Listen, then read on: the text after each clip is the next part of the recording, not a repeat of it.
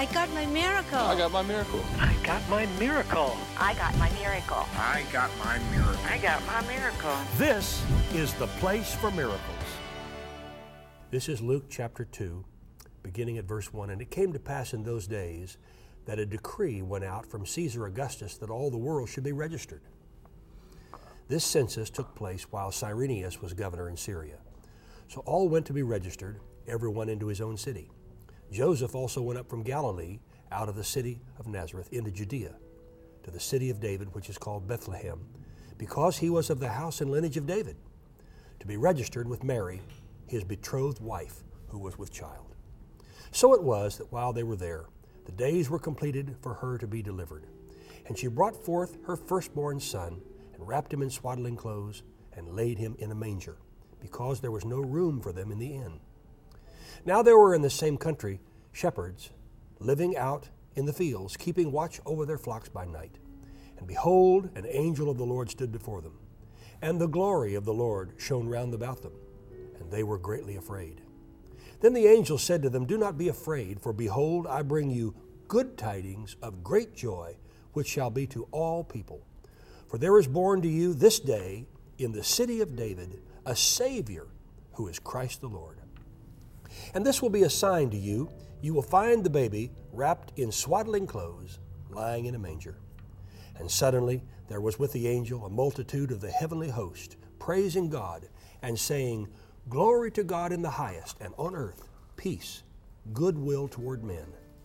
So it was when the angel had gone away from them into heaven, that the shepherds said one to another, Let us now go to Bethlehem and see this thing that has come to pass, which the Lord has made known to us. And they came with haste and found Mary and Joseph and the baby lying in a manger. Lindsay, that is the true and real Christmas story. It's a new beginning. Yep. It's the story of the birth of our Lord and Savior, Jesus Christ. But I have news. He didn't remain a baby. He grew up and entered into his public ministry at the age of approximately 30. Raising the dead, cleansing the leper, healing people of all types and descriptions of diseases, preaching the good news of the gospel of his heavenly Father, saying, The works that I do, you shall do also. Praise God. And greater is he who's in us than he that is in the world, because he went to the cross to cut a new covenant for his shed blood in the remission of sin. He took the stripes on his back for your healing and mine. He was crucified, dead and buried, but he didn't stay dead and buried. On the third morning, he rose again from the dead, shows himself alive to hundreds of people. Then he ascended to his heavenly Father and poured out the Holy Spirit. This is the beginning of the story, Lindsay, of literally our lives. You know, I think about something as you were reading that just seems like expect the unexpected. You realize that Jesus was born in a manger. Yes. King born in a barn. Because there was no room for them. The King of Kings and Lord of Lords born in a barn. That was unexpected. A humble That's beginning. not exactly what you would look for in a king. That's right. When you think about Isaiah the prophet, who prophesied the birth of Jesus, who prophesied the Savior coming, keep in mind Isaiah was kind of a mess. And when you look at something like the 6th chapter of Isaiah, and in the year that King Uzziah died, you know, I saw the Lord high and lifted up. Isaiah we think of as this amazing prophet, and he was an amazing prophet. He prophesied the birth of Jesus, but that's not how he started out. He said, I'm a man of unclean lips, and I live among a people of unclean lips. And here he is, the most unlikely, the most unusual, the most unexpected, and yet when God got a hold of him, when God was able to use him, you know, if they looked at Isaiah in his first form, the way he was, kind of a little, a little stinker. And when you think about that, why would he be the one that God chose to prophesy the very birth of Jesus? When you look at this baby in a manger, why would you think that this would be the Savior of the world? You know, sometimes we're looking for things in all the wrong places, in all the wrong packages.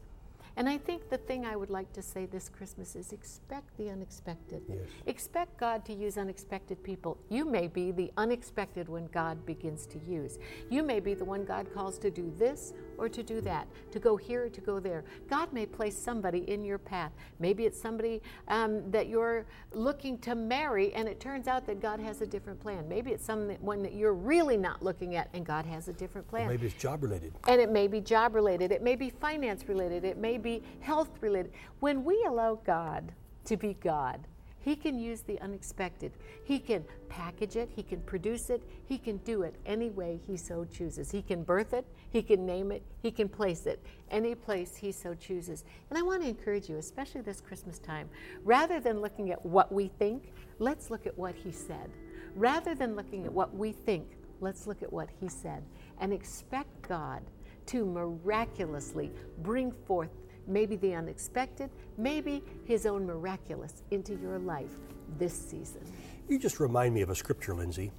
In all your ways, acknowledge Him, and He will direct your path. This Christmas, you may be saying, well, I don't know, as Lindsay said, I don't know what the future holds. Mm-hmm. Well, I know who holds the future. God Almighty. And I look to Him as the source of my total supply. And this Christmas, Lindsay, as we prepare in just a week or so for a brand new year, I set my faith for 2017 to be a great and mighty day in your life, a great and mighty year. I'm expecting the miracle power of God. You mentioned expecting a miracle, Lindsay. I believe in expecting miracles. It was God who spoke to my father many years ago and gave that phrase, expect a miracle. Lindsay, that's a catchphrase through this ministry all these years, that we have a Bible right to expect God to do the unexpected and miracles in our lives. Then God gave him, expect a new miracle every day. That's right. And He said, He brought it down to today. Yes, and He said, one every day, and the Lord said, as if one would just bankrupt heaven. And I got the greatest chuckle out of it when your dad said that. And it was like, you can only have one because two might bankrupt heaven. No, you see, the birth of Jesus was, His mercies are new every morning. You know, we can renew our mind daily with the Word of God. There's something new every morning. There's something daily. We can expect a new miracle all the time. Expect God to do something miraculous in your life. You know, when the Israelites were out in the desert, God provided manna every day. Every day. Except for on the Sabbath, and He provided double on the day before. Well, if God can provide manna for the children of Israel, He can bless you. He can pour out His blessing on us, Lindsay, because He is a God of blessing. He wants us to be blessed. Deuteronomy 28 says, I want you to be blessed. Blessed when you come in, blessed when you go out, blessed in your barns, in your stores, in your houses, blessed in your family. And it even says blessed in your baskets, which to me, that's the overflow. You not only got blessed in all these other places, you had baskets left over for yourself and maybe to share around. Like the little boy with the 12 baskets, the loaves fish and and bread fed the multitudes, and there were 12 baskets left over. He wants you to be blessed when you come in, blessed when you go out, above and not beneath, the head and not the tail. But not just so that we can say, look at us, we're blessed. No, it's so that we can become a blessing. We give our hearts to Christ so that we can live for Him and be a blessing in the lives of others. And I believe we have that ability. What we have to do is tap in to His supernatural. And as we tap into the supernatural power, not by might, not by power, but by the Spirit of God, sometimes I think, you know, I'm kind of a fix-it person. I'm kind of a doer. I'm not one to sit back and say, oh, well, let's just wait around. I tend to be a person that likes to contribute to helping. And you lift things that are too heavy for you to lift. Ooh, and as I've been that way my whole life as a child. You know, if something needed moving, I'll just pick it up and move it. And I am that kind of a doer. And so sometimes for a doer, that personality, to sit back and say, let God do it. Well, after having done all, the Bible says, it actually says in one translation, after having done all the Christ's demands, stand therefore. Sometimes there is a time to do your part, and then there's a time to stand back and let God do His part. Sometimes we could try to do our part and God's part. And sometimes we don't want to do anything and just expect God to do it all. But there's a part for us to do, and then there's a time for us to let God do His part. Our part is to believe and to pray and to sow seed and to expect a miracle. And God's part is to do the miraculous. So as we do our part, I believe that catapults us into that place where God does His part. And we can expect the miracle, and then I believe God will perform that miracle. And here's one more scripture that just comes to my heart as Lindsay's speaking. That great word from Chronicles. If my people, which are called by my name, will humble themselves and pray and seek my face and turn from their wicked ways, then will I hear from heaven, and I will forgive their sins, and I will heal their land. I pray over you this Christmas. I pray for this to be a blessed time for you. I pray for healing in every area of your life, from the crown of your head to the soles of your feet, and for you to realize that Jesus is the source of your life, and He is the reason for this season. Thank God for Christmas trees. We have a Christmas tree. Thank God for presents. I have nothing against that. It's wonderful. But Jesus is God's gift to us. Yes. And I praise Him, and I give Him all the honor and give Him all the glory. I want to remind you, the Abundant Life Prayer Group is open all day, all night, 7 days a week, 24 hours a day. If you need prayer, you can email us at earlroberts.com. You can write me. I will always pray, and I will always write you back. Thank you for tuning in to the Place for Miracles podcast. If you would like to receive prayer, call our Abundant Life Prayer Group at 918-495-7777 or go to oralroberts.com/prayer. Our website also features uplifting articles, online Bible classes, books, and other resources to help build your faith in God.